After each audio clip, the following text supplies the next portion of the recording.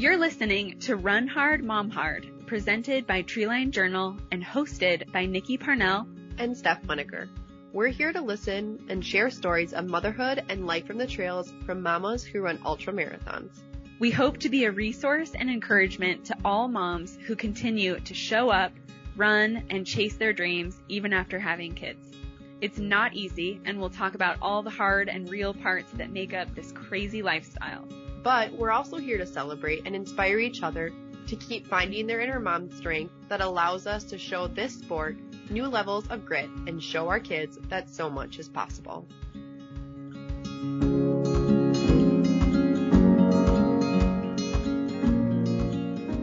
Welcome to another episode of Run Hard, Mom Hard. Today we have Tara Warren on the podcast again. You might remember her from episode 52. She shares a really interesting, hard, weird, crazy story today. Before we get into that, Steph, how are you doing?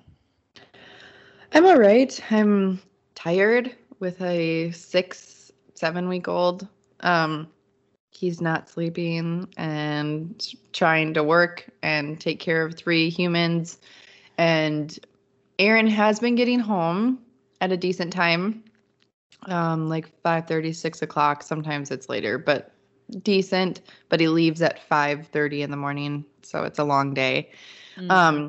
But he's started working Saturdays now, and so it's just a lot of time without him home. Right. Seems like never ending. With the 3 little humans. 3. Yeah.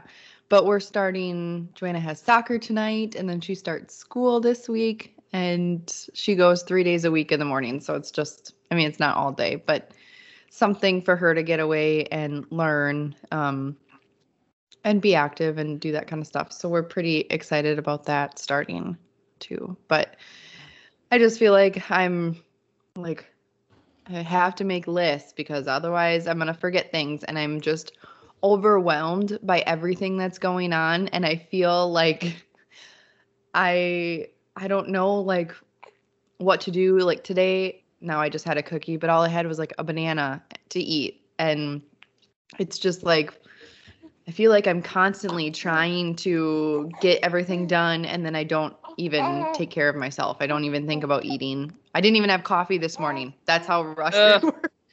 That is torture. I know. Oh my that God. doesn't help much, and no, with how I'm feeling, but yeah. Totally, Steph. Well, I am right in that same boat with you. It's impossible. Like you just cannot keep up with anything. I know. At all, and especially, the same way. I'm always hungry. I'm always thirsty. Mm-hmm. It's very rare that I feel fully satisfied or nourished. Yeah.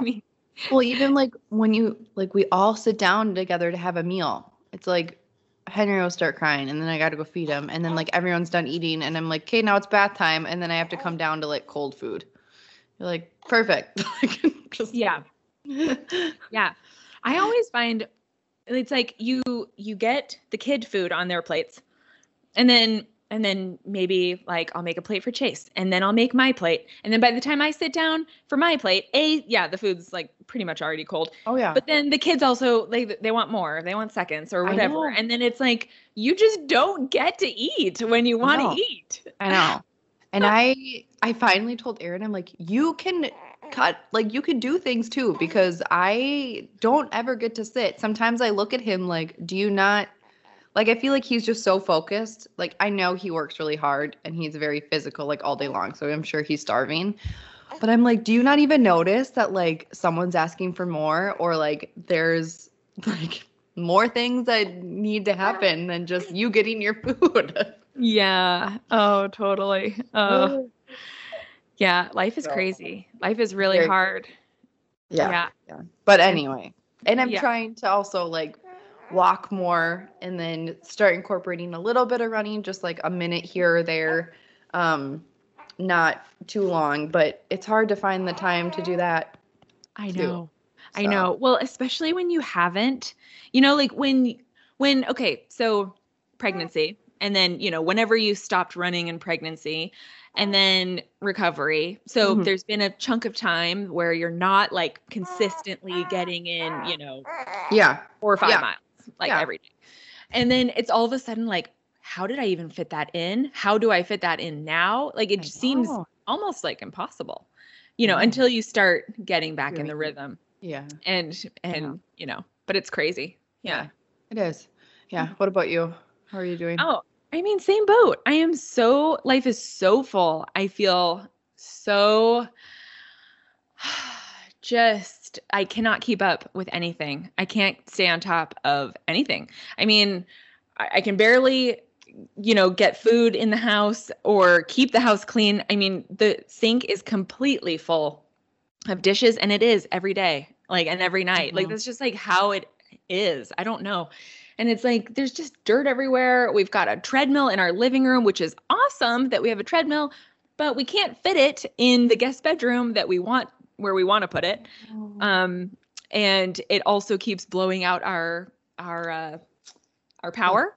The circuit, it blows the circuit. It blows a fuse. Yeah. So that's fun. We got to figure that out. Maybe we might have to have an electrician come over and put in like a more powerful thing. I don't know. I don't know anything about this stuff. Anyway, there's just a lot of projects that we're like, okay, we cannot even tackle this at all. We cannot touch this at all until like mid to late September when life slows down a little bit more. Like this weekend, we're going to Lake Sonoma to cover the 50-miler. And that's a whole, weekend gone. And then Dash starts school next week. And then we may or may not go to Wasatch. Chase has signed up for the 100-miler, but we might not end up doing that because life is really hard right now. And sometimes you have to, when you're, I don't know, it's really difficult. And we've got 3 kids. That definitely makes, that affects you. And, it affects the dads too. And it's like, you've got to be like in a good mental headspace to take on like a 100-miler. And I think it takes a lot of strength to realize that maybe this is not a good time. Like, you're not an ultra runner if you're not running 100-milers, like you're still an ultra runner. And, there's certain times of life that it's not right. And so we'll see about that. But anyway, I don't know. I did really appreciate one of my good friends told me that I was like, I just feel like I can't stay on top of anything. Like I'm not doing things right. Like our house is just insane. And she was like, be very leery about people that look like they have it all together because there's something going on there. It's nothing is as perfect as it seems. You're not the only one that's struggling with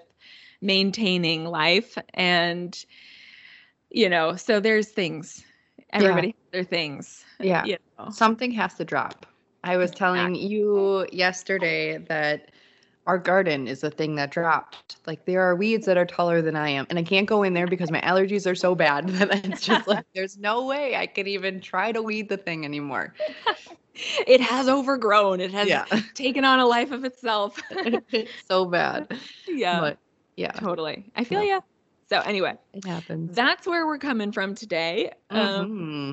Before we kind of get into what we're talking about today, for those that don't know or haven't tried yet, we partnered already with Treeline Coffee, and we created our own coffee blend called You Got This, and you can use code RUNHARD10 for 10% off your order, and it is seriously the best coffee. You need to go out and grab some. It's so true. And it's pretty much the only thing keeping me alive these days. Not gonna lie at all. As Nikki brings in like her French press to I know. I mean, I'm like, Tara, sorry, like hold on a minute. I've got to get my coffee. I went through the whole French press on this episode. And I was thinking like a cup of coffee and she comes in with her whole French press. Yeah. Like, no, not just one cup. Yeah. So, So, yes, head over. There's a link in our show notes so you can check that out and get some good coffee. And also, we do have an exciting giveaway coming up here shortly in the next couple weeks. So, stay tuned for that. Look for that on our Instagram page, and that's going to be really fun. yes, I'm very excited about the giveaway. Cool.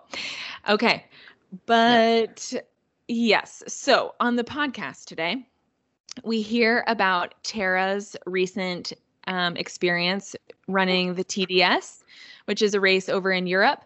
For those that don't know, the TDS is one of the UTMB races over in the Alps. It starts out of Courmayeur, Italy, and ends in Chamonix, France.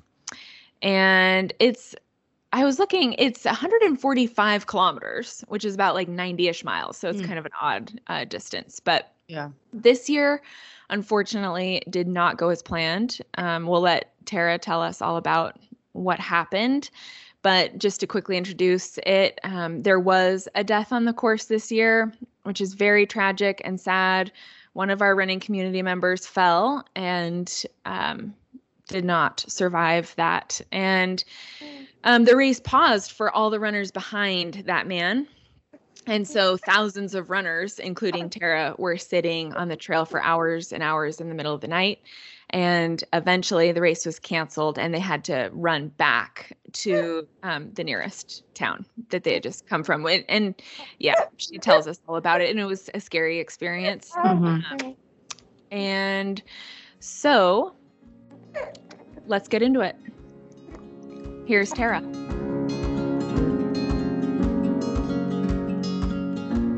Hi, Tara. How are you doing today? I'm great. How are you guys? Good. Yes. Are you still like jet lagged? I know you just got back from Europe. How are you feeling? Pretty good. We got back late Saturday, which was like an all-day Saturday. I think it was like 26 hours of travel, but it all happened on the Saturday. And so jokingly, we would like question the kids all day, like, okay, 3, 2, 1, what day is it? And you know, it was still the same day, and they were so confused, like, how is it still Saturday? But yeah, we're good. I think it was harder going east, Okay. like getting everyone to bed. It seemed easier coming back west. We're just all tired. So Yeah. rather than like harder to get to bed, at least it's easier to get to bed. But yeah, it's, you know, we're getting there. Yeah. You're probably still a little funky. And So thank you. yeah, especially because of why we're chatting with you today. We want to hear all about your recent TDS experience. It just seems like a huge thing you have just gone through. And so we'll get to the race, but how was flying over there? How was traveling at this time? You know, COVID. I'm just kind of curious, like how it went for you. Yeah, I mean, good questions. Like my boys are now 10 and 13. They're pretty good travelers. They kind of do their thing, and you know, they're excited for their own video screen in front of them for like endless hours that we can't take away. And yeah, it was we're supposed to leave on that Saturday, later in the afternoon. We chose to go to Chamonix kind of later so the kids could start school on Friday. And then we, you know, plucked them out for a week. So Oh my gosh. that was okay. But so we were supposed to leave on that Saturday, and it was a pretty laid back morning. My husband and I both went on a run, and you know, the kids slept in. We had a good breakfast, and it was right, and everything was pretty much packed. You know, I don't know if that happens with you guys, but things are kind of packed. You just have to like zip up the bags and get all the rest of the stuff. Kind of that. What else do we need and things. The last minute things. The last minute things, you know, the dog had already been boarded. Like everything was kind of okay. And we get this message from the airline that was basically delaying our first flight by an hour and a half. And it was, I was reading the text going, oh, well, wait a minute. Like, how does that work? Because we would miss our long flight over connecting to Frankfurt, Germany. And so all of a sudden it was like crazy frantic mode because we live about an hour from Salt Lake Airport. And so knowing that and doing quick math, the kind you can do on your fingers, right? Not like very complicated. Was like, oh my gosh, like if we don't find something that leaves in the next 2.5 hours, we're gonna miss the entire, you know, day of traveling. Like it's not gonna work out. There won't be another option. Yeah. And luckily it did work out. It was something that I never want to see again. Like we were throwing things into the bags, hoping that we got everything. And my husband would ask, "Do you at least have your shoes? Do you have your pack?" I'm like, "Yeah, I've got all that." And so we had those things, and the rest of everything else, like toiletries or kid stuff, we could kind of work out on the fly. So we grabbed an earlier flight. It was like 2 hours earlier, and we just made it there right in time. So that's how the trip started. Oh my gosh. So this is a sign. I don't know. Like, should we kind of go with this or not? But yeah, the smooth sailing. Like the COVID things were okay. Like 3 of us were able to get vaccinated. We had all of the paperwork for that, and the younger had a negative COVID test. So we had to carry all that, kind of not knowing what to expect and not really wanting, big surprises along the way. But in Germany, it's pretty strict. And because we had an overnight flight, we arrived there on a Sunday, which was 4 days after the negative COVID test. And it was like, okay. And they really, it was kind of one of those things where they almost didn't let him pass through. Oh my gosh. And I'm like, well, we left with 3 days on the COVID, that 72-hour window that's pretty common when you're traveling. But because it was an overnight flight, the calendar day flipped over to 4. Yeah. And again, it all worked out as fine, but there's just bumps along the way where you're like, oh man, like really? Because it might say day 4, but it was later in day 1 that we took it. So it hasn't really been day 4. And it's just the time warp. The time warp in my head was fine, but you don't want to make any type of stink in front of these officials who have your itinerary in their hands. And so it was good. And that worked out. And we just flew into Geneva and then drove up to Chamonix. And it's just like, arriving in heaven, right? Like you're driving in on that great little freeway and on that cool bridge that looks suspended. And then you're there and you're like, oh my gosh, like this was all worth it. And I don't know what day it is still, but I am so glad to be here. And yeah, so that's what was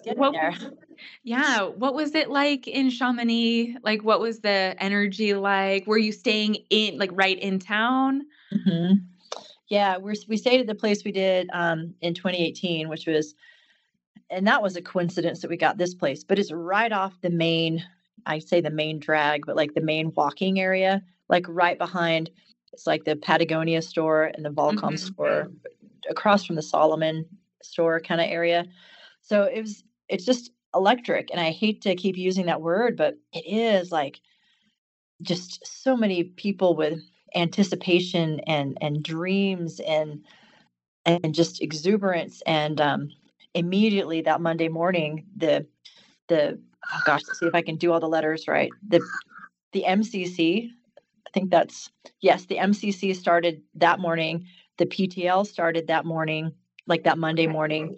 Yeah. So immediately, like at 8:00 in the morning, we're close enough to the square where you could hear at least the MC, not make out what they're saying, but you could hear everything, and you could hear the music and the cheers, and all of a sudden you're like, wow, we're in it, like it's happening, and wow, look at all the pastries, and like, yes, yeah, this is really heaven, I think.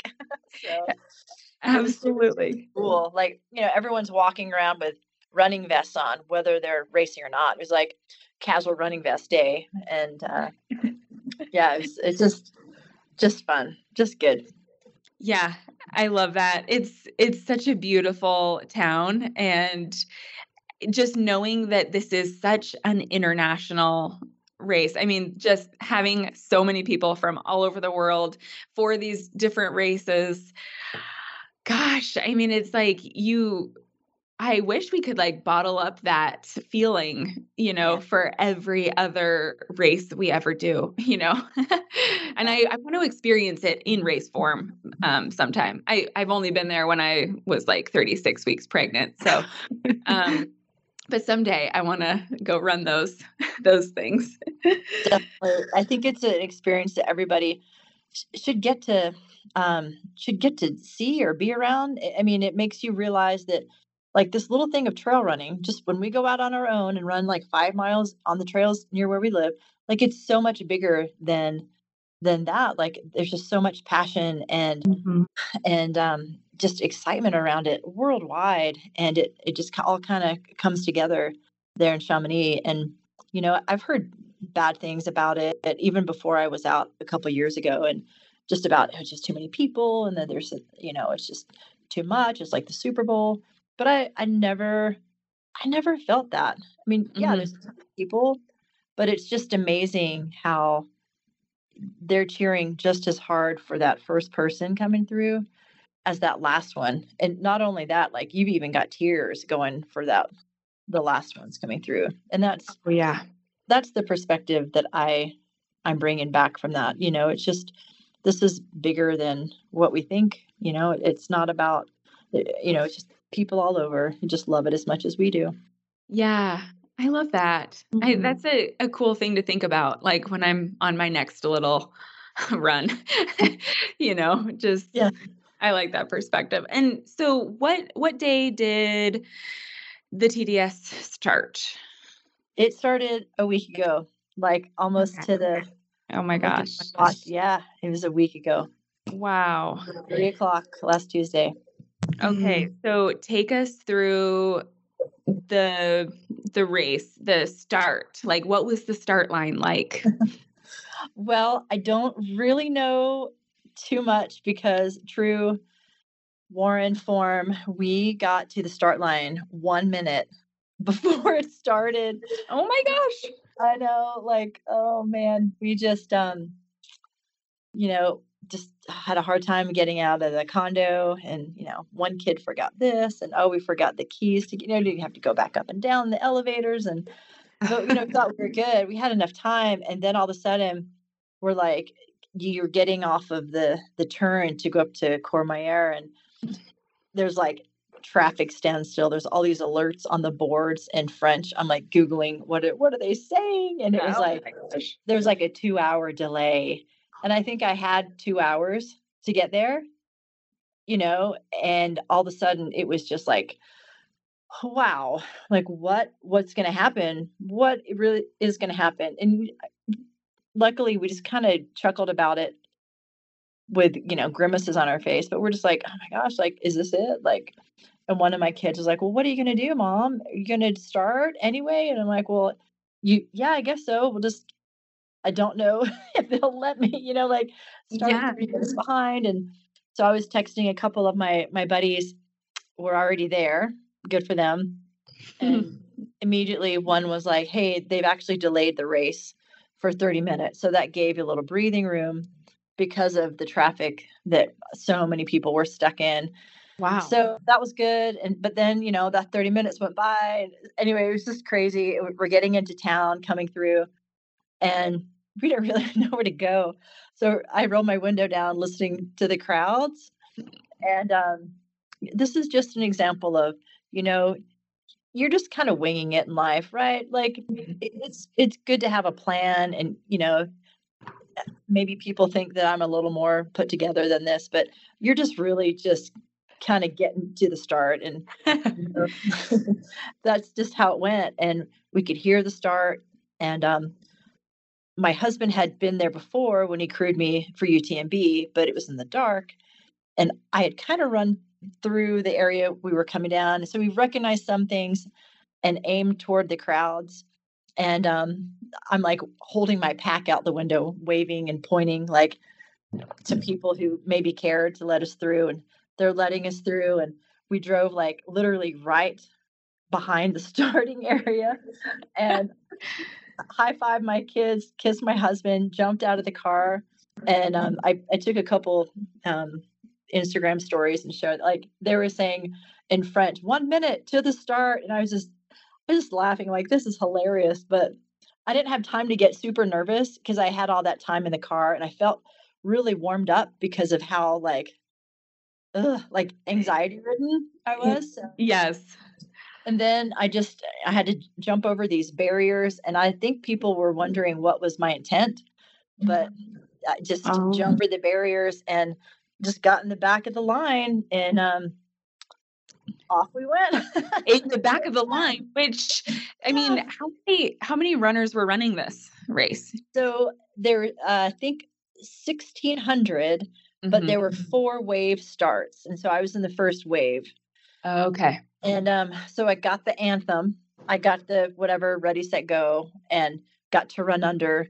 But yeah, I was just in the back there, and it was so cool, like running through Courmayeur and the beautiful cobblestone alleyways, lack of a better term, and just, the hundreds of people out there screaming and cheering, and somehow my family had made it up to that, and I just lost it at that point.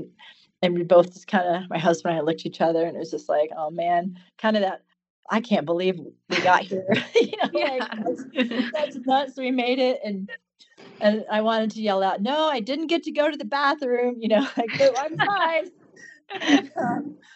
So yeah, and then up we went, and it was kind of it's just surreal.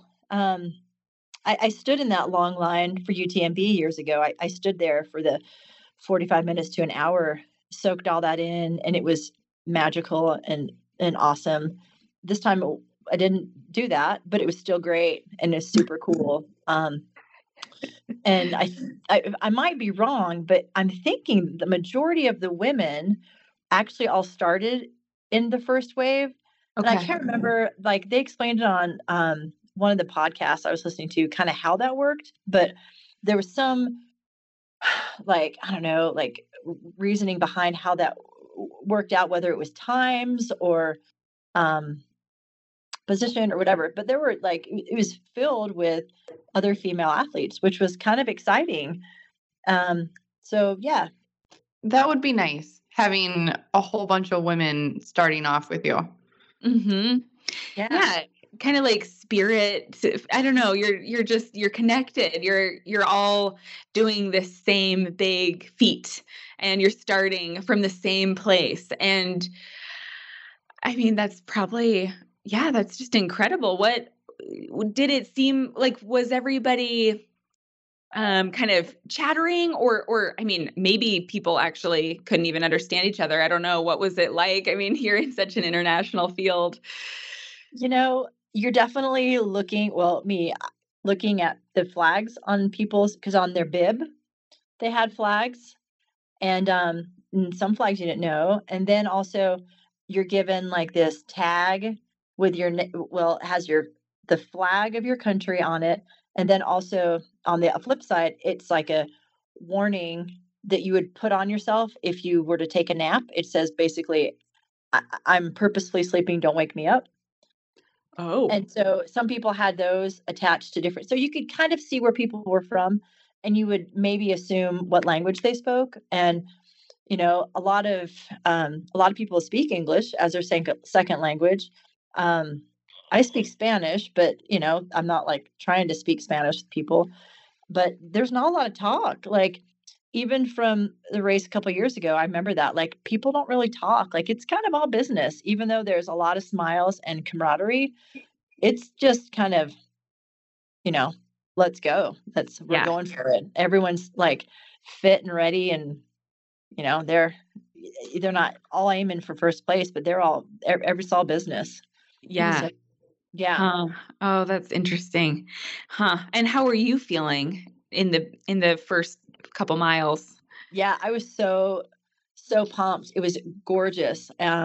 We were anticipating like some heavy rain at the start. We'd had messages warning us to be prepared for all that, and it was just beautiful blue skies. I mean, probably in the low 70s, high 60s, just great. 3:00 start. So it was, you knew the night was coming soon. And yeah, I was super excited. There were people taking selfies and whatnot as we were going up kind of into this ski area, like going up these different ski traverses. And just everyone's jumping in each other's pictures and just kind of playful and serious, but not really having the same language. But there's one thing, like I did High Lonesome a couple weeks ago, and the start to that was so drastically different. Like, and maybe this is saying too much, but the whole time when I was starting High Lonesome, and there was a pretty gradual climb starting with that too, I kept saying to myself, why is everybody going so fast? Like, what's happening? Like, everyone was just turning on the burners and just like racing right out of the gate. And then it's a race, I get it. But for some reason, as hard as everyone was going in this race, it didn't feel like too overwhelming. It felt just kind of like you're working hard and, getting your groove on, but people weren't like going too fast, which was my goal. Like, I always have to remind myself not to do that. I always go out too hard and then I have like a bad slump and then have to recover. And I just wanted to have patience and enjoy it. And, you know, use the latter part of the race to catch up and Yeah. and make up time. So I was content. I felt great. I felt strong. I was climbing hard. My poles weren't annoying me. And yeah, it was good. Like, it was all positive. It was fun. It's just really fun. And then you're popping out around these different areas, and all of a sudden, boom, you're out. And then you've got like Mont Blanc, the whole massive right there, like on your right hand side. And it's just humbling. You're just like, what in the world? Just kind of rely on the fact that you're supposed to be there and that you kind of earned that spot to be there, and you hope that can keep going, but you're Yeah. just like, oh my gosh, like, this is it, here we go, like, Oh, it's good. Yeah. yeah. That's incredible. It Um, is. one thing that you made me think of when you were sharing that, this morning I listened to Dylan Bowman and Corinne Malcolm talk about kind of the UTMB recap. And just, I think one of the things they were saying was how, I guess they kind of like hope in the future that Americans will like, kind of respect the race, or I guess, I mean, people do respect this race, but it's like, but the same kind of thing with what you're saying, like not going out too hard, or, really respecting these courses because they're so challenging, Yeah. and not, trying to really, show up ready, ready for all of that. And Yeah. so I just was thinking about that. And I remember when Chase ran UTMB, the advice that he just kept getting was, you can never go out too slow. Like, you cannot go out too conservative, because this course, these races will like eat you up, Yeah. if you go too fast. So good for Yep. you for, kind of staying within yourself and all of that and enjoying it. You have to enjoy it. And that's another thing. Like, I remember from last time we had you on the podcast, Tara, like one of my favorite sayings that you said a couple times was that, when you're in a race, like, you get to be there, and like, I get to be here. And you're kind of saying the same thing again, like just kind of in awe of the surroundings. So I love Yeah. your perspective on that. Thanks. It's real. Like, I mean, I don't know if I'd ever get back out there again. And certainly me being out there, I mean, my husband's not out there, so I'm trying to soak in everything I can so I can explain to him whether he wants to hear it or not. Like, every detail, like, wow, the grass sounded like this, or the rocks were like this slick, and man, the moss was crazy during this. And I mean, it's just so unique, and it's such a special place. And Right. yeah, it makes sense. Like, you have to savor it a little bit. For Absolutely. sure. Yeah. was your family following you along? Were you seeing them at different aid stations?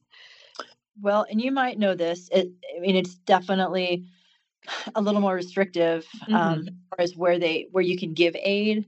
Mm-hmm. There were three on the course. There are three along the way where they could render aid, but I think there were. I mean, there are lots of accessible aid stations. They probably could have come to other aid stations just to kind of wave and hang out, right? But Mm-hmm. they came for sure to the ones that where they could do aid, because that's one of the trickier parts. Like the required gear is a lot, and Mm-hmm. even though you might be like a superhero compacting it into like this airtight little ball of joy for your pack, you still have to carry your food, unless you're planning on eating whatever you don't know is going to be there. So having them at the different spots was just a really good thing, just to like give me more food, like fill me that way. So yeah, but they provide so many accessible links and apps to have the right timing so they can follow you along, and people at home can follow along, and yeah, all that. So, Yeah. Good. yeah. Good. So then what was the first sign that something was wrong in the race? Well, even before like that incident, Mm-hmm. um, it started raining pretty good. I would say like about 4 hours in, so that would have been almost at dusk. So it was like about, I don't know, like 7, 8 o'clock. And it was still warm. And I was on a descent, and I hadn't got out. I just had on like a shirt, like a cap sleeve shirt running, and I wasn't cold. But then, you're trying to be smart with um, preparing. And so I have a 15-minute rule that I always use in a race before I like lug out the jacket, rearrange my pack, all that stuff. I always check my watch. I'm like, all right, 15 minutes, because I know I can't get too wet in 15 minutes. So I'm like watching, and I was starting to get pretty wet, and I'm like looking, I'm like, oh, it's been like 7 minutes. It's pretty wet. And I'm like, I think I can just wait. Okay, no, it's pretty wet. And so I just put my jacket on and kept going. And it was like this 6 mile descent. And it was off the top of I'm not going to say all these right, but Chavannes. And it's just a beautiful pass. I think it's close to maybe around 8,700 feet or so, give or take my meter, translation. Yeah. Anyway, so it's a 6 mile descent, and from my calculations, it was going to be maybe about 8 or plus more miles to the aid station. So I just kept running strong. I felt great, like just you feel like a superhero, just coming in, running hard down this after you've just climbed up this sweet pass, and just running and feel great. Like I'm passing all these people and feeling, yeah, I can't even tell you. It was just gorgeous. And I was just excited. I'm like, yeah, this is just going to be good. I'm right where I want to be. Like the downhill and technical downhill, that's totally my jam. And legs felt great. Everything's positive. Then it started getting dark out. Oh, and then some pretty mellow climbs in between all that. And started getting dark out, and the rain started coming in really, really hard. Okay. Like, you're moving it off of your face hard. It's like you're really wet. But I wasn't cold. And then, it started to get dark, and I'm doing my calculations, and I thought I only had like a mile left to the aid station, but it turned out to be a lot longer. And I got really, really wet and cold, and I was too tired or too cold to get out my gloves. Isn't that Okay. dumb? Yeah. Like, that feeling where you're like, I don't want to stop and get out my warm gloves. So I'd rather get hypothermia. Right. Right. That's easier than getting out my warm gloves. So in getting up to this aid station was pretty unbelievable. There's always some fun things that they throw at you, I think, in these UTMB races. And this one, all of a sudden, you got to this point where the service road we were sort of running on stopped, dead ended, and you could see people basically going up the front side of like a dirt meadow cliff in this What? like a cow pasture. And so I just kind of chuckled. I'm like, all right, okay, here we go. And it zigzagged up this like dirt cliff.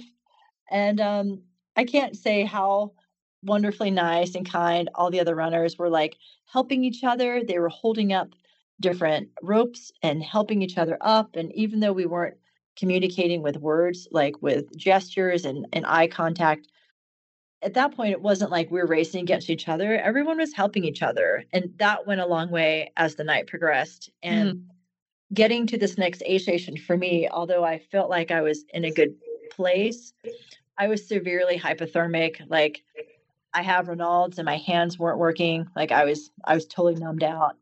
And I knew that at that aid station, I'd have to sit and just put on my gear.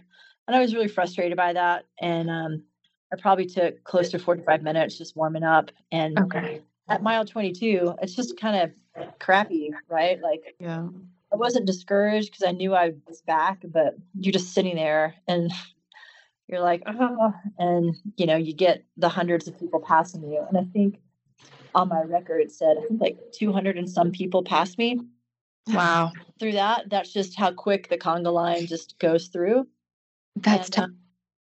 It was tough, and I got warm, and and then you kept going. And so yeah, that was mile 22, and then the miles just clicked off after that. I felt great. It was beautiful running the next bit to, like, I think mile 37 was the first main aid station where my family could be there. And it's called T4, but it was basically, it was the St. Bernard, basically, Petit St. Bernard. And,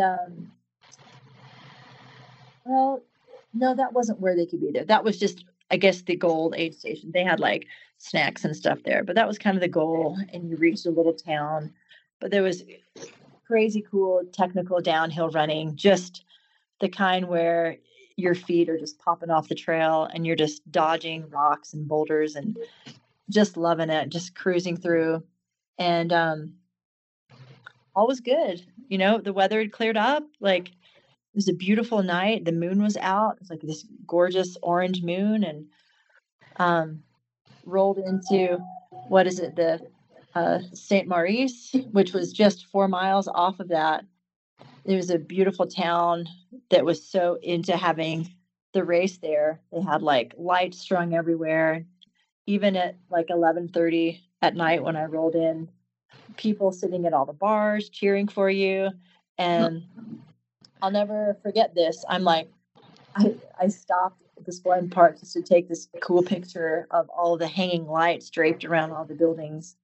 And I stopped and took it. And then I put my phone back away. And here come my 2 kids, like running down toward me. And it was so amazing. It was so weird. And there they were right there. And that was great. So popped into there. Thank goodness they were there, because at mile 37, I had no idea that was going to be like the last time I would have had food for like 10 hours. And oh my gosh, saw them and got what I needed, changed socks, a really quick stop, and then off we went. Yeah. So back to your question, because that's basically the race. Right. That's that. So we got into that aid station and left from there, and it's basically about, I don't know, like around a 5,000-foot climb or so out of that aid station. Yikes. over about 7 miles, getting to this pass.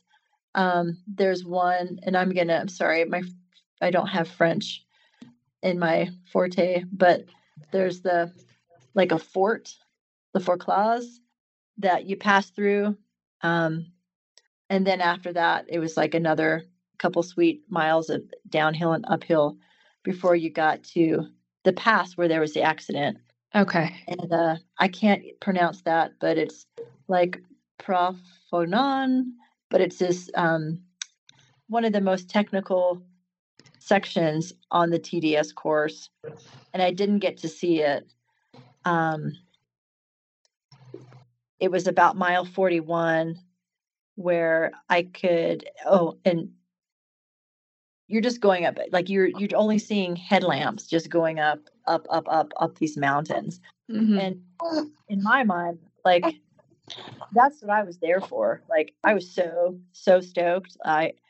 I was feeling really good. I had a lot of fuel, and it was just a really great time to just be out there and like passing a lot of people and feeling like, okay, this is it. I'm ready to go, ready to put on the burners and work. And I worked really, really hard. And there were a couple sections that were somewhat sketchy, perhaps, just going up that, but nothing that was uncomfortable for me.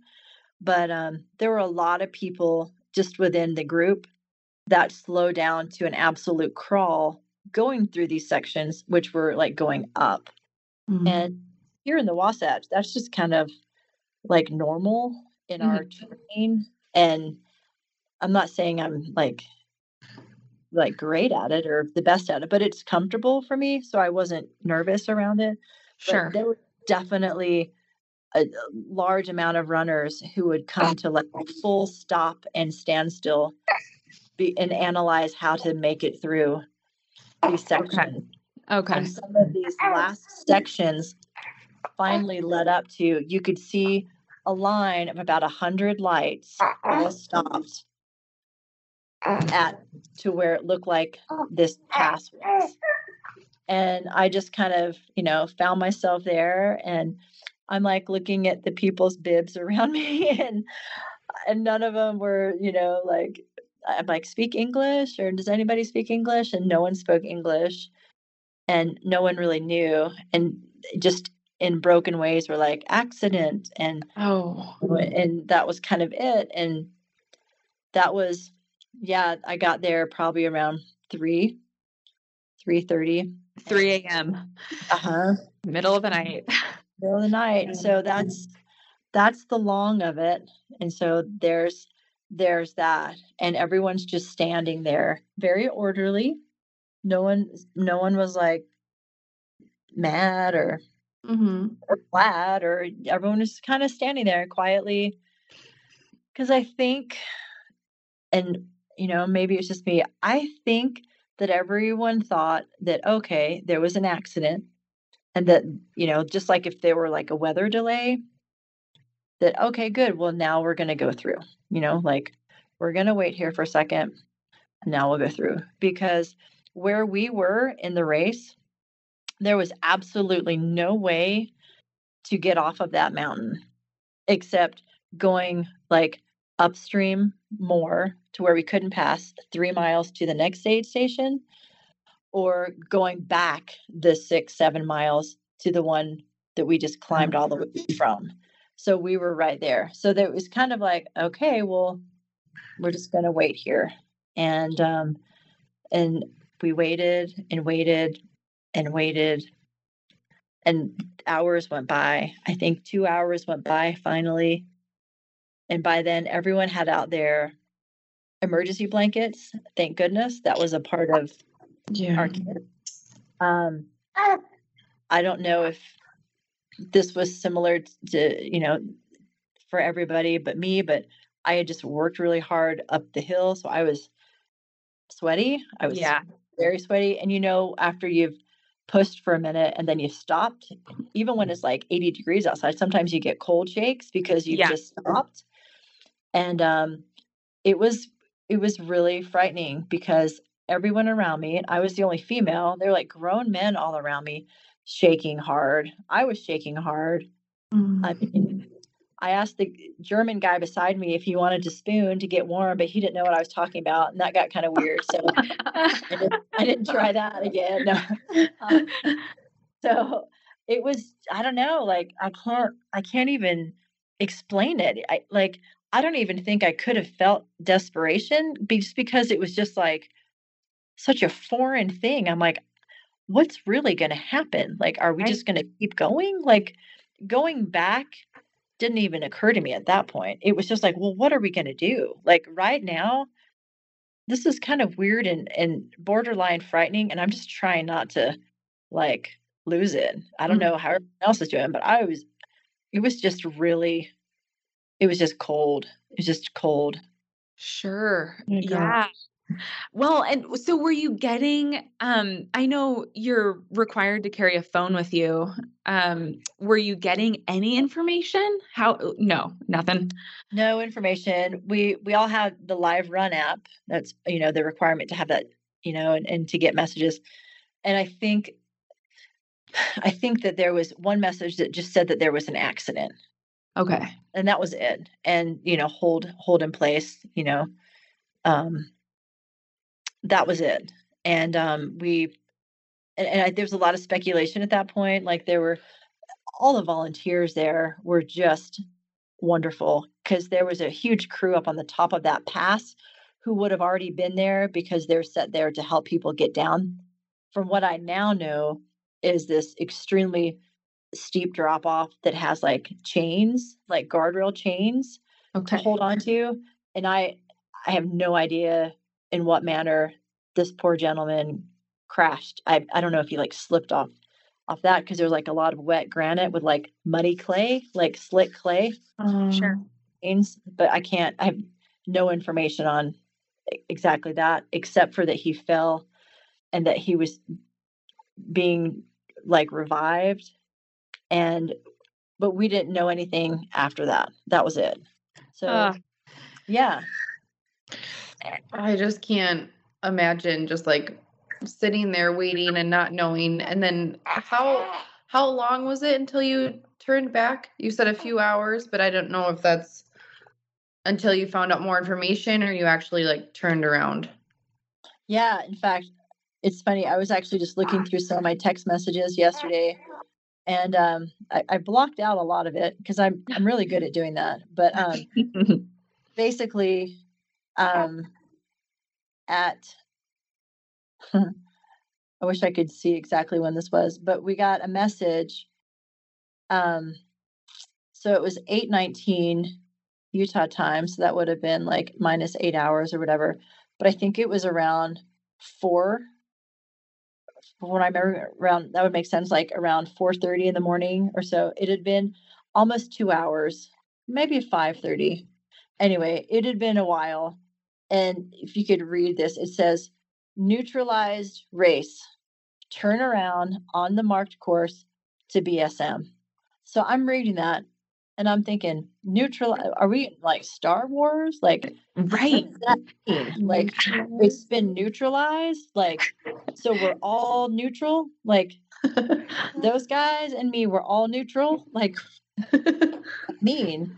And then everyone just took off their blankets and started to like turn around.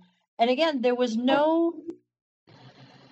like, Black Friday sales, like everyone running off to be the first down the mountain. It was not like that. It was just strangely calm and orderly. There were some people verbally upset, like mad, but I think a lot of people were just glad for any information at that point. Yeah.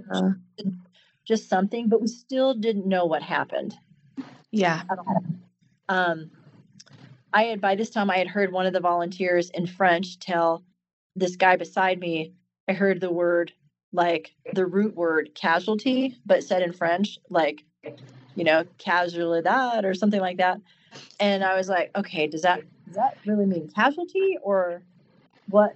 I heard that. And I also heard like the mountain had broken.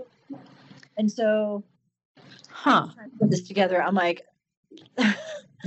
or I'm not hallucinating. I'm like, so somebody, what really happened? So is the mountain broken? Like, did something mess up with the trail and that's why we didn't go forward?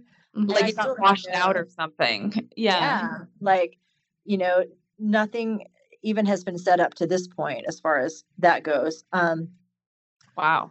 So we all just kind of turned around, and everyone knows the coldest part to every night is just the hours before dawn. And as much as we turned around and maybe walked about 10 or 20 feet, I don't know how we recognized each other. And this is what's going to make me cry. My sweet friend, Shannon Howell, Yep. just was right there, and we like locked headlights. And although, we've been talking nonstop, we hadn't seen each other yet, even at the race. And there she was right there. And she was much further ahead of me up in the conga line, up near where, like I was probably a quarter mile off from where the incident occurred, but she was much further up in that group. So she was just coming down too. And so luckily we had each other for the remaining ordeal, which turned out to be multiple hours. And I just love her to death. She's great. And I'm bummed for her race too. She would have been up there in the top women for sure. Sorry, it makes me want to cry. And I think all of us felt that. And so then what happened next is we all sat there for about 2.5 more hours and sat in the same spot. We couldn't get off the mountain. They had somehow were only letting one person down at a time from some of those trickier spots that we had already come up. Okay. That were kind of okay, but maybe not for, I don't know. Maybe they're being extra cautious. And by the time we got there, which was about 7:30 that morning, Oh man. like saw a beautiful sunrise. And now everything luckily is in the we term because we got to be together. But they had put ropes out along this one section to help people get down. I think everyone was just so cold and cramped, and muscles just that were firing hard and pushing were now kind of locked and not doing good. And so we got down off of that, like a little after 7:30, and knew we had about 6 miles to go. And so we just kind of walked it in and soaked in every last minute we could because we were neutralized. Right. Whatever that means. Whatever that, like, there wasn't any real reason to rush down and get in the line of thousands of people getting bused back to Chamonix. So yeah, it was good to have Shannon, and I know you guys have met her and talked with her and love her too. She's just a sweetie. And it was a good time with her, and it made it a little less bitter. Yeah, well, I mean, what a gift to have a friendly face and somebody else that speaks English, and you just feel less alone in this really weird experience, and you're probably feeling like really bummed and sad about the race, but also, of course, very, worried about the accident that happened. And so, of course, it's probably just a very odd place to be. Like, you don't even really know what you're feeling at that point. And so did your family know where you were? Like, were you able to communicate with them while you were sitting, almost in like a hostage situation? Yeah. I hadn't yet. I had all my notifications off on my phone, and quite honestly, I was just so like secretly panicked. I didn't want to put that out there yet, not knowing what was happening, because there wasn't anything that, I mean, that my husband Bryce, he could do, and it was in the middle of the night, and they had just driven like hours just to give me socks and a drink. Like that was really it. And they sacrificed their whole night for that, which I love them for. But I hadn't. And I mean, it was so desperately cold out there. We had the emergency blankets covered over our mouths and breathing hard into the blanket to create heat. And at some points laying in the dirt, because sometimes the earth was warmer than just standing in the air. Like, I can't believe, like, it doesn't even make sense, the things that we were trying to figure out to do. to stay Wow. warm. And it was a lot. I've been in some pretty precarious situations in races, with different weather events, but this was just uncontrollable in the fact that you couldn't move. And everyone knows in a race, if you want to stay warm, the first instinct is to move. You couldn't go anywhere. And nobody did. Nobody tried to kind of like escape the group or Mhm. tried to go out on their own and like, well, screw this. I'm gonna go around these stupid ropes or, whatever. I'm done because you could look down the hill and see literally hundreds of lights all going all in the direction back. So it's like, well, what do? You want to just pass everybody? Like Right. what good would that do? Um and so I checked I could turn on my phone just to see, and oh man, I had so many messages like because people who were on the tracker, because Utah time, it was probably like, you know, prime time. It was like 9:30, 10:30, etc. And I had friends messaging me like, "What is happening?" Like, keeping it semi clean here. Like, are you okay? Like, what's going on? And I almost didn't want to message because it just made no sense. Like, we're just sitting on a mountain and send help, or and there were people around me who were doing that. They were pushing the SOS button on our app saying, "Help us, get us off the mountain." A lot of good that would have done, but because they were so panicked. And finally, after the neutralized text, I I messaged my husband. I was like, "So, don't. I'm fine. Everything's okay. I'm gonna make it." But they canceled the race. We don't know why. So I think somebody's had an accident, but we're not getting any information. So, and he's just like asleep, like, what?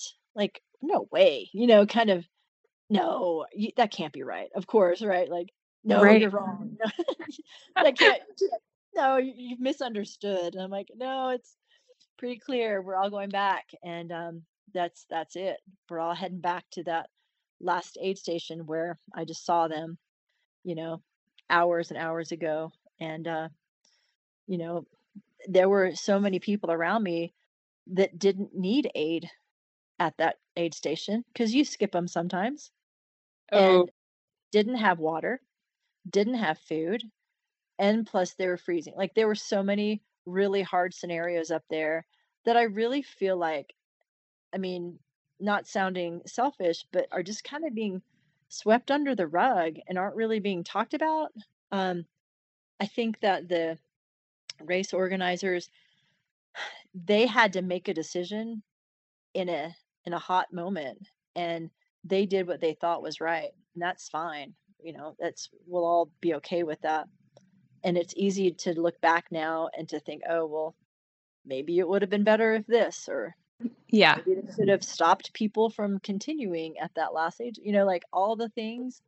And I'll never know why, but I just kind of wish they would talk about it. Hmm. Like a lot of the whole media, like all the people doing the media, like it's just not talked about. They didn't do any race recaps for TDS. They didn't do any race summaries.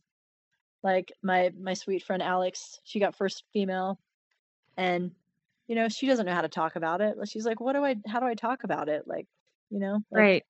because they let the people continue who were ahead in the race, Right. which that's a whole nother controversy. Like, I don't know. If they got to go, why not everybody else?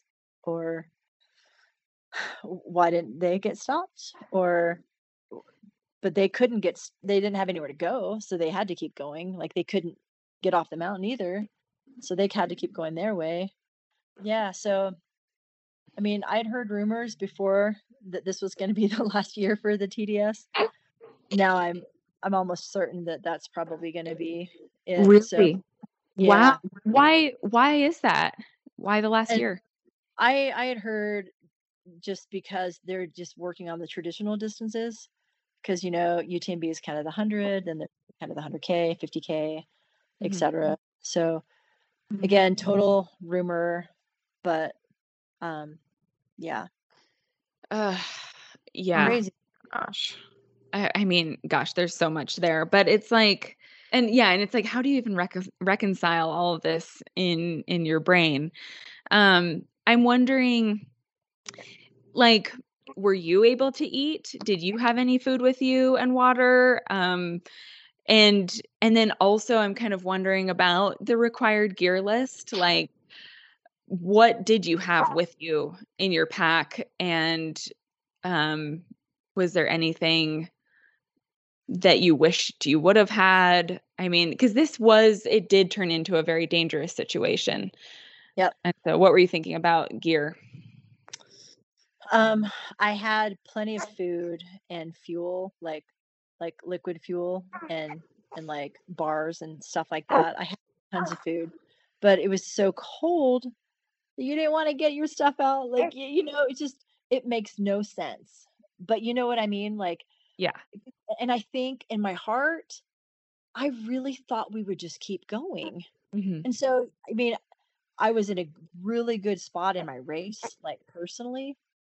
And I knew like where I wanted to, you've got you're just so focused in on the end goal of this is why I'm here that you're like, oh, I really don't think I want to eat this particular thing now because we're just about to run. And Right.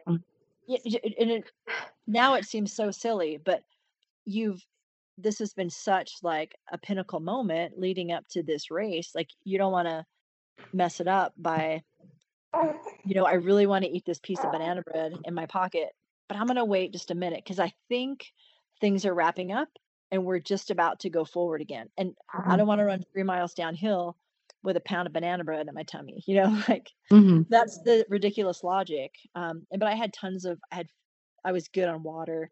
You're required to carry, I think it was like 800 calories, like, as in a bar, like as in, I can't think of the word, like I guess real calories versus liquid calories. Um, and you're always required to have 2 liters of water on you. But, at wherever you're at in the race, you might be down a liter, or you might be down like those bottles are 500 milliliters. So you might be down a bottle. You might have a bottle left, or, you're always kind of in between that. So I think I had 1 bottle left at that point. Because you just come up a huge climb, so you're drinking all you can.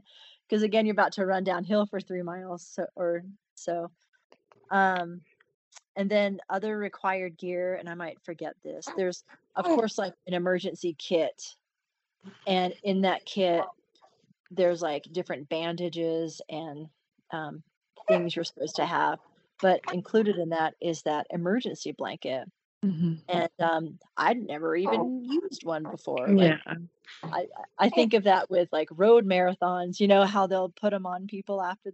I've never even unwrapped it before. And there were some poor souls out there. This girl that was in front of Shannon and I um, didn't speak English. She unwrapped her emergency blanket, and it was almost like I don't know what material that is. It's magic though. And she unwrapped it and it all shredded. Oh no. Like there's squares, right? And so she unfolded it, but it may have been older or whatever. And so it just shredded. And Shoot. so she had on this little cape of a blanket and was standing there shaking like hard. And that was just Oh my hard gosh. to see. And another guy, he had a great idea. He put and we saw this afterward, of course, not while we were cold. He put his blanket on around him, like it was always over your head and kind of draped around your core. Then he put on his jacket over the top of that. And I was like, oh, that's a great idea. But you're also required to have, and there's like paragraphs about it on the website, like a certain type of waterproofed jacket. It doesn't say Gore-Tex, but basically you have to have it taped, like the seams tape lined, without the zip, like the pit zips, because that could allow water to come through. So it's pretty specific. You're supposed to have rain pants and a pair of long tights. Okay. Also, I had capris, and I didn't get mine out because my legs weren't that cold, and plus I couldn't imagine putting on like tights that cold either. And I'm like, I don't know where I would sit. Like my legs were cold. Silly, but you're like, because I think we're about to go, and didn't want to didn't want to do that. Um, I also had kind of oven mitt warm gloves compressed in my bag, which thank goodness I had those. Those were brilliant. I mean, it's probably in the 30s, but it probably wasn't like less than that.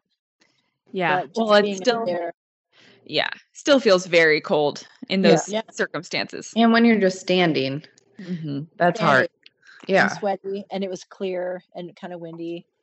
Other things like, oh gosh, you had to have an extra shirt, which I had already had on, like above just my cap t-shirt. So yeah, I basically made it through that with my t-shirt, my long sleeve shirt with a hood, and my little waterproof but windbreaker Yeah. jacket, and my rain pants, which that's crazy. It's amazing. Like, and we all made it. Like nobody from, at least they're announcing, really had any other tragic experiences Okay. other than some pretty bad PTSD, I'm sure. Yeah. And there could have been. There could Oh, have been. absolutely. Because we didn't know. We had no idea. Yeah. And it just turned into such a long ordeal, you know. Mhm. Gosh, I'm wondering, did China ever cross your mind? You Yeah. know? Oh, so much. In fact, one of the ways, and UTMB did such a good job, like kind of keeping us all safe as far as COVID things, and masking different places, and that was all top of mind. Like absolutely, there was, they did all they could. I feel. One small thing that they didn't do is when you're getting your bib numbers, they didn't do pack checks. Pack checks to make sure everybody had their gear? Really? Yep. Just because that would have increased the queue Okay. through the line. Um, I I don't think anybody would have skimped on stuff because they said that they would be checking through the race. And running it in 2018, they checked the most obscure things, and you had to have your extra battery or else you got dinged. But they, I mean, if someone wanted to be a weirdo and not bring one of the things, then Yeah. yeah, Like they could have, and then that would have been bad. yeah. Yeah. So for Interesting. UTMB, they activated the cold weather kit for sure. And I wondered if they had checked the packs for that just to make sure. So Hope so. I hope so. Huh.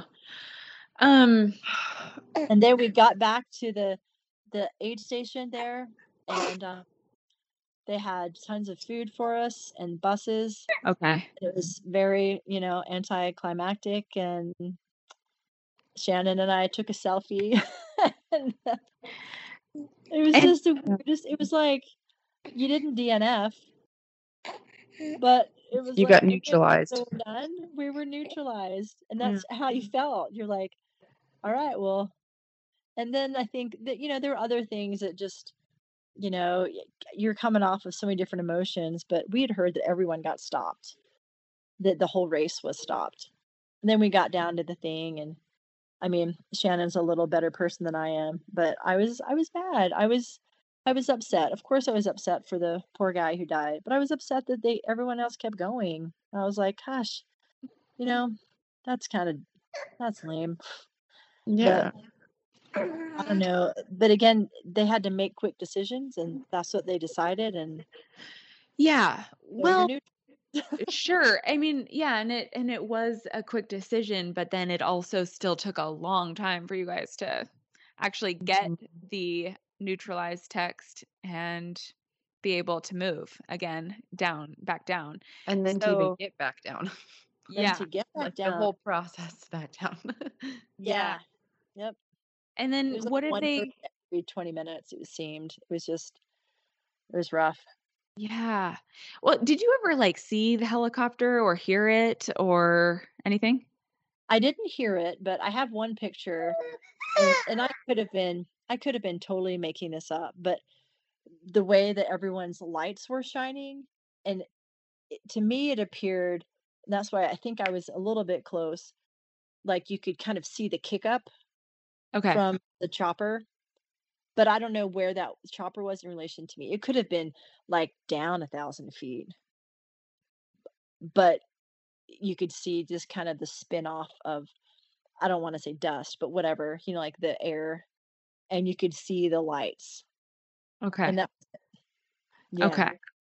And so they didn't I mean even still they haven't really said exactly what happened or you just No, still have no info.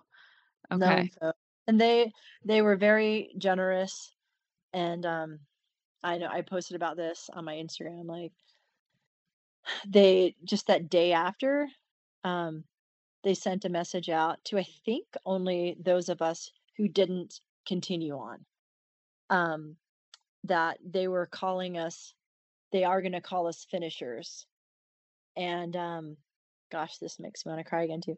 They are calling us finishers, and what they did is that they created a kind of an addended race called the TDS BSM, because that's the name of the aid station we went back to. And we are able to pick up our finishers vests, Mm, and also they gave us 4 points Okay. to use at a later date. got it. Okay. For And next year or something.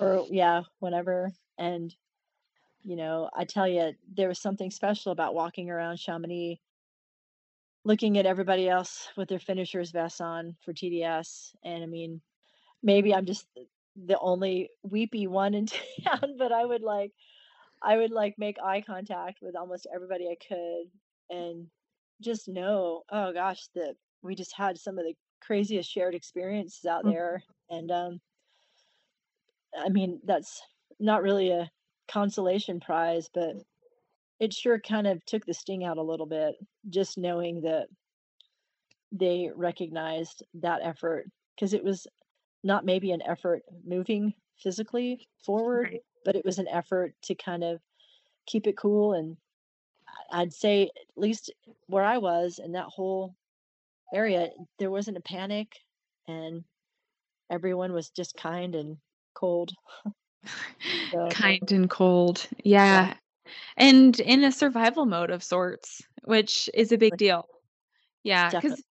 cuz we sign up for these races and you know that things happen in the mountains and tragedy can happen but you definitely don't expect it, you know? I mean, yeah, I don't think we'd like be signing up if you knew that like, you know, you really were going to enter a survival situation or things like that. And so it's just kind of I don't know, it's crazy that you experienced that and with It's so many crazy. other people. I mean, Yeah. Yep. it's yeah. magnitude. Yeah. How are you doing now, a week later? I just still have mixed emotions. I Mm, wish, for some reason, I don't know why, I wish the organizers would reach out more, but I mean, I kind of would like to know more about what happened. Like, I mean, this was a guy that maybe I ran with. I don't know. Maybe we passed each other. Maybe he helped me at the aid station when I was hypothermic and sitting in there for an hour. Like, I don't know. Like, who is he? Is he, I mean, I respect that maybe they don't want to talk about that, or his family. I wish it wasn't just such a thing that was, I felt like, is swept under the rug, because nobody's talking about, like, even the amazing athletes that ended up winning TDS. Like, that wasn't easy. Like, mm, just because there were only 200 of them didn't make it any easier.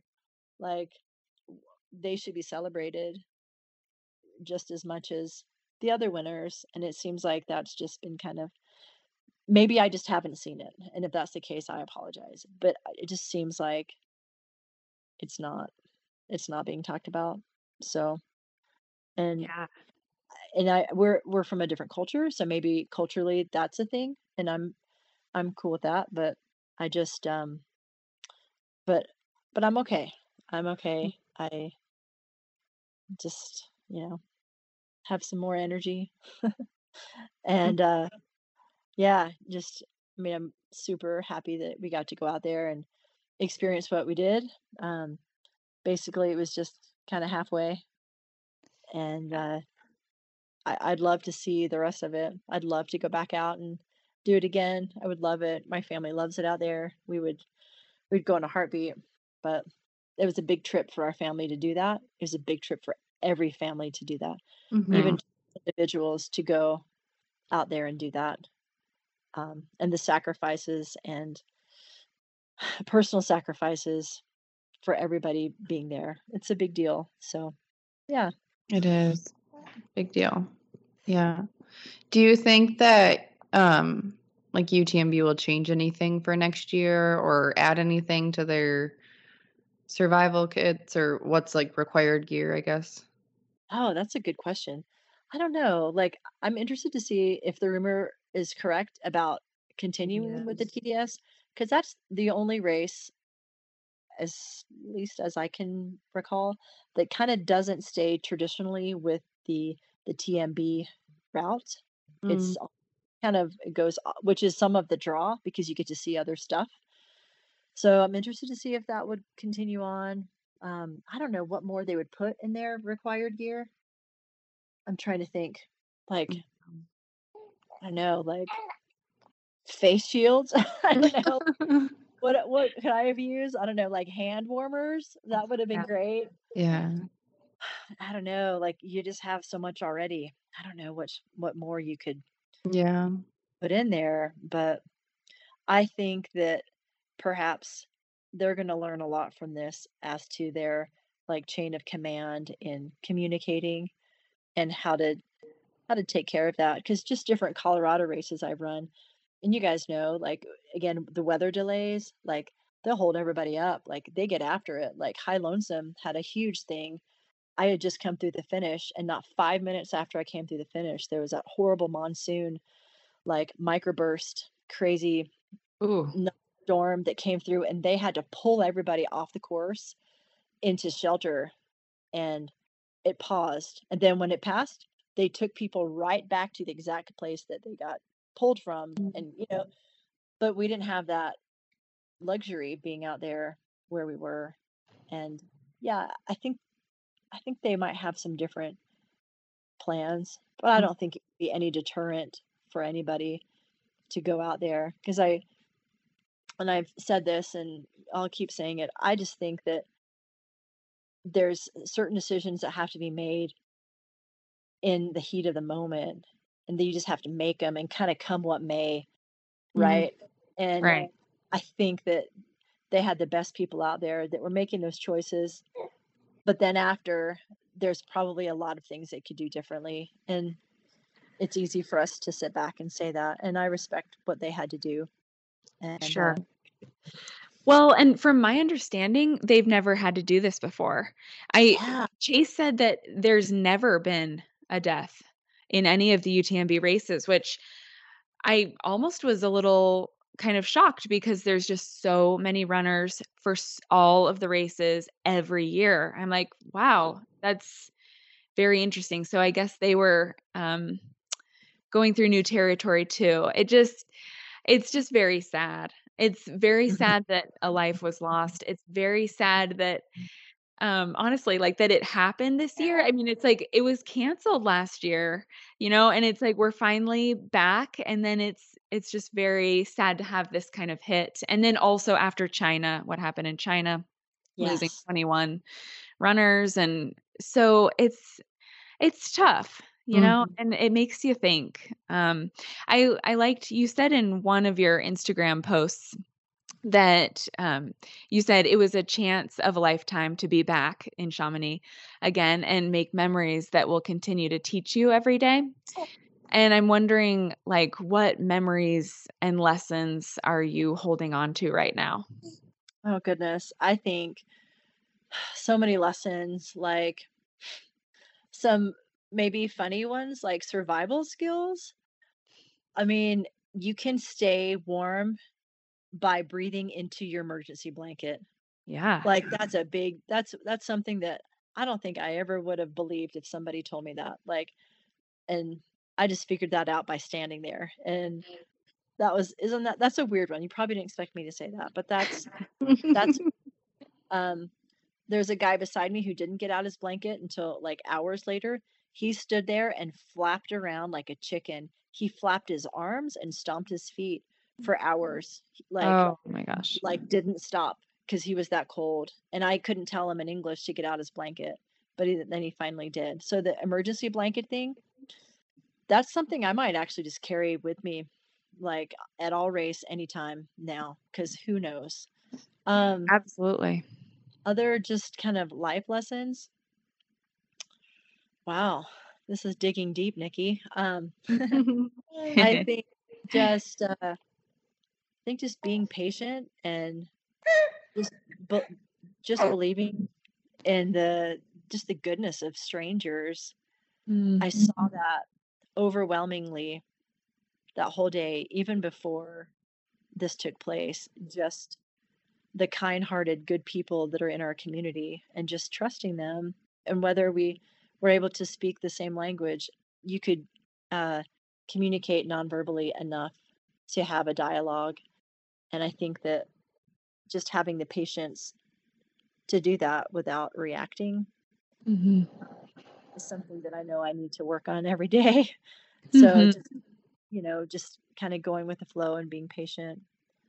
There were two guys, I take back what I said earlier, right before Shannon and I got to these ropes to get us down this little precarious spot to where we could start like literally running or shuffling. And there were maybe still about 20 or 30 people in front of us waiting to go down. Two guys decided, screw it, we're done, which I think we all felt that way.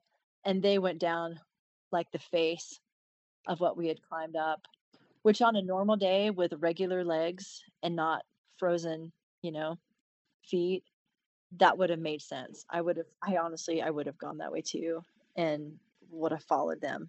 And I think that a lot of people would have, but for some reason, the hundreds of us still up there, we just all waited. And I don't really know what that means, but I don't know. It's just interesting. Everyone just kind of, I don't know if everyone just gave up or everyone was just kind of like, whatever. But watching these two guys go down was kind of like, wow, they're escaping. I want to go too. But yeah, I don't know. I don't know what happened. I'm sure they were fine, but it was weird to see that.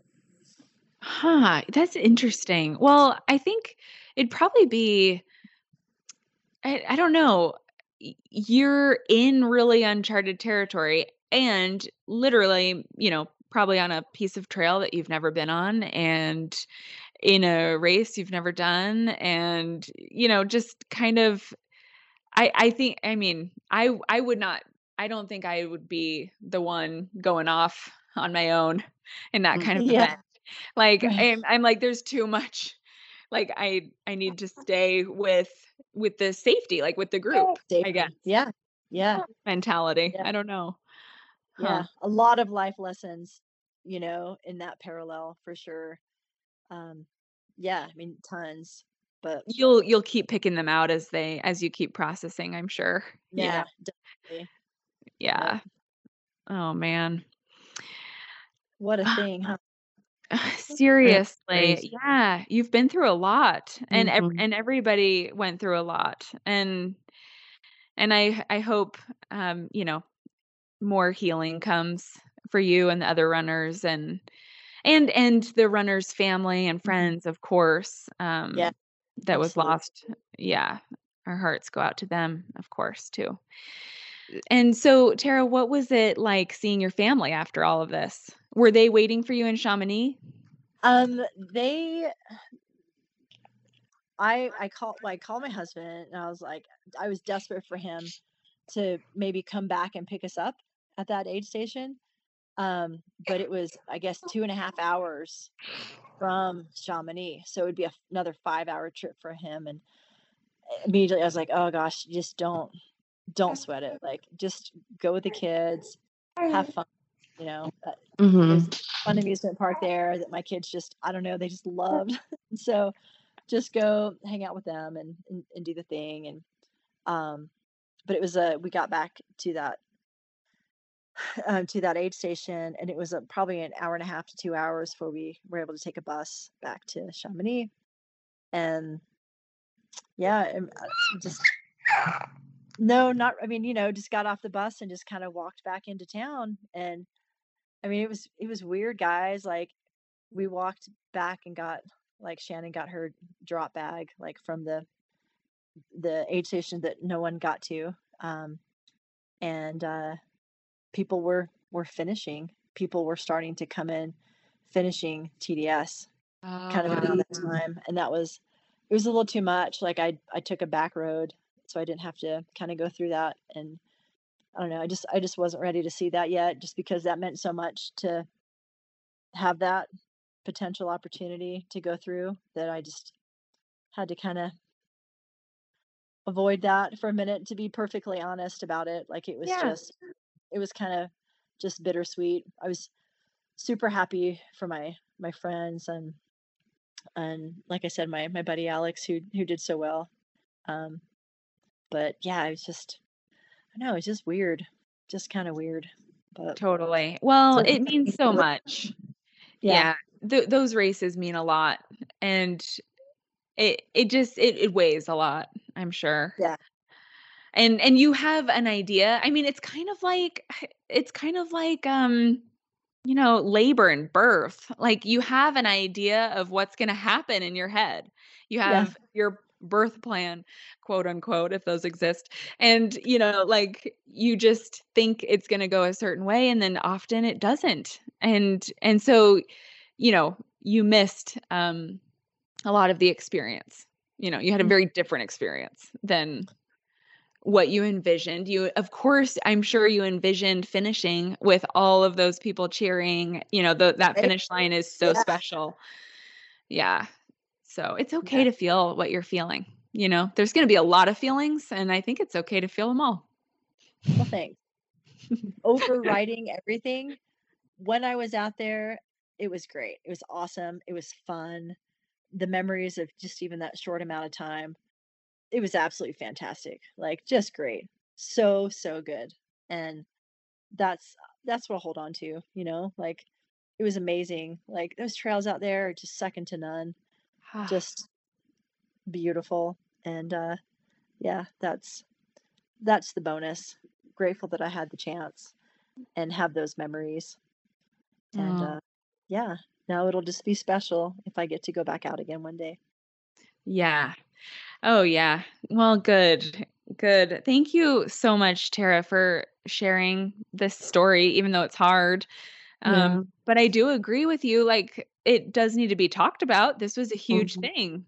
So thanks for being willing to kind of open up this wound, I guess. Yeah. Thanks for having me. Thank you very much. So, yep.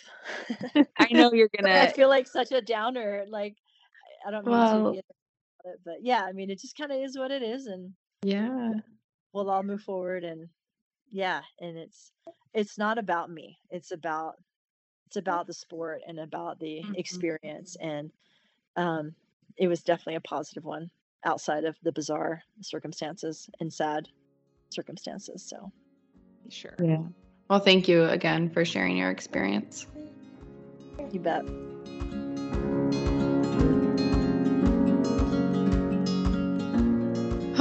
What a crazy story that Tara has been through, right?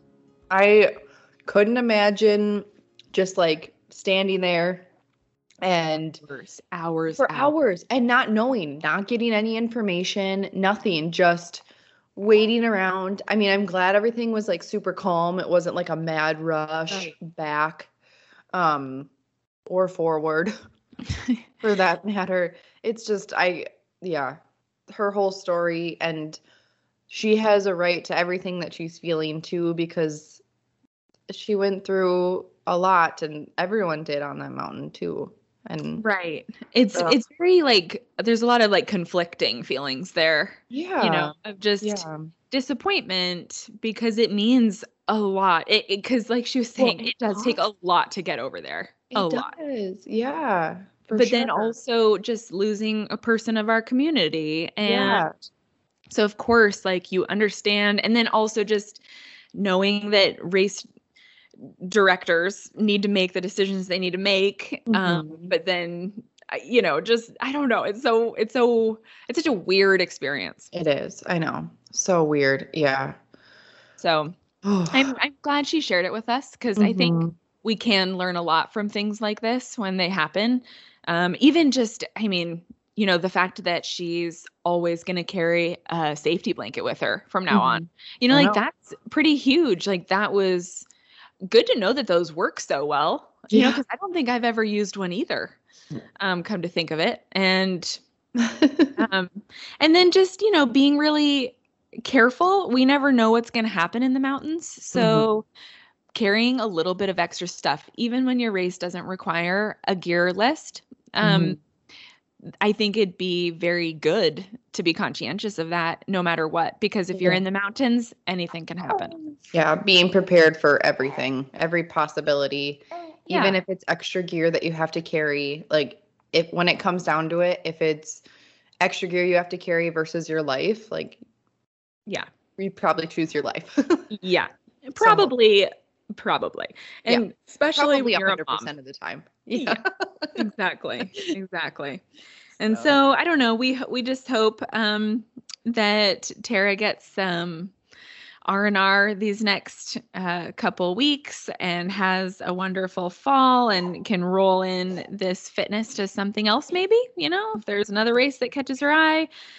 And I know she's going to go off and keep doing awesome things because she's awesome and really strong for getting through this. And and I don't know, I'm just sending out good wishes to everybody that went through this experience, you know, whether you were in the front of the race and you finished and that's great, but then you're also sad and, you know, there's kind of a darkness kind of over the race. It doesn't feel maybe as exciting because of the tragedy, which, you know, and then I also am just sending, you know, good energy to like the Czech runners family and friends, and then all the people that were on the tail end after that accident. And so as usual, don't forget to subscribe to this podcast. If you enjoy our conversations, that means so much to us.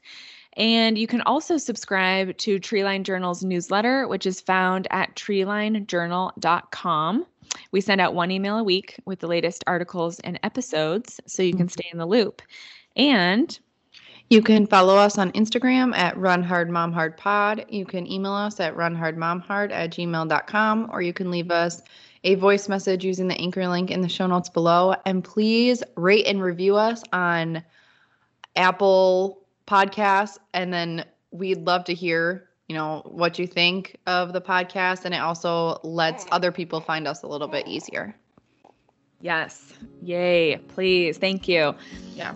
And we will be in touch with all of you guys soon. Oh, I gotta do that blooper thing too. Don't let me forget. I need to write these things down, otherwise I'm gonna forget. Don't let me forget. Don't forget, Steph. Okay, I'll try. I'm not promising anything, but I wrote it down, so it's. I don't promise anything ever, any ever.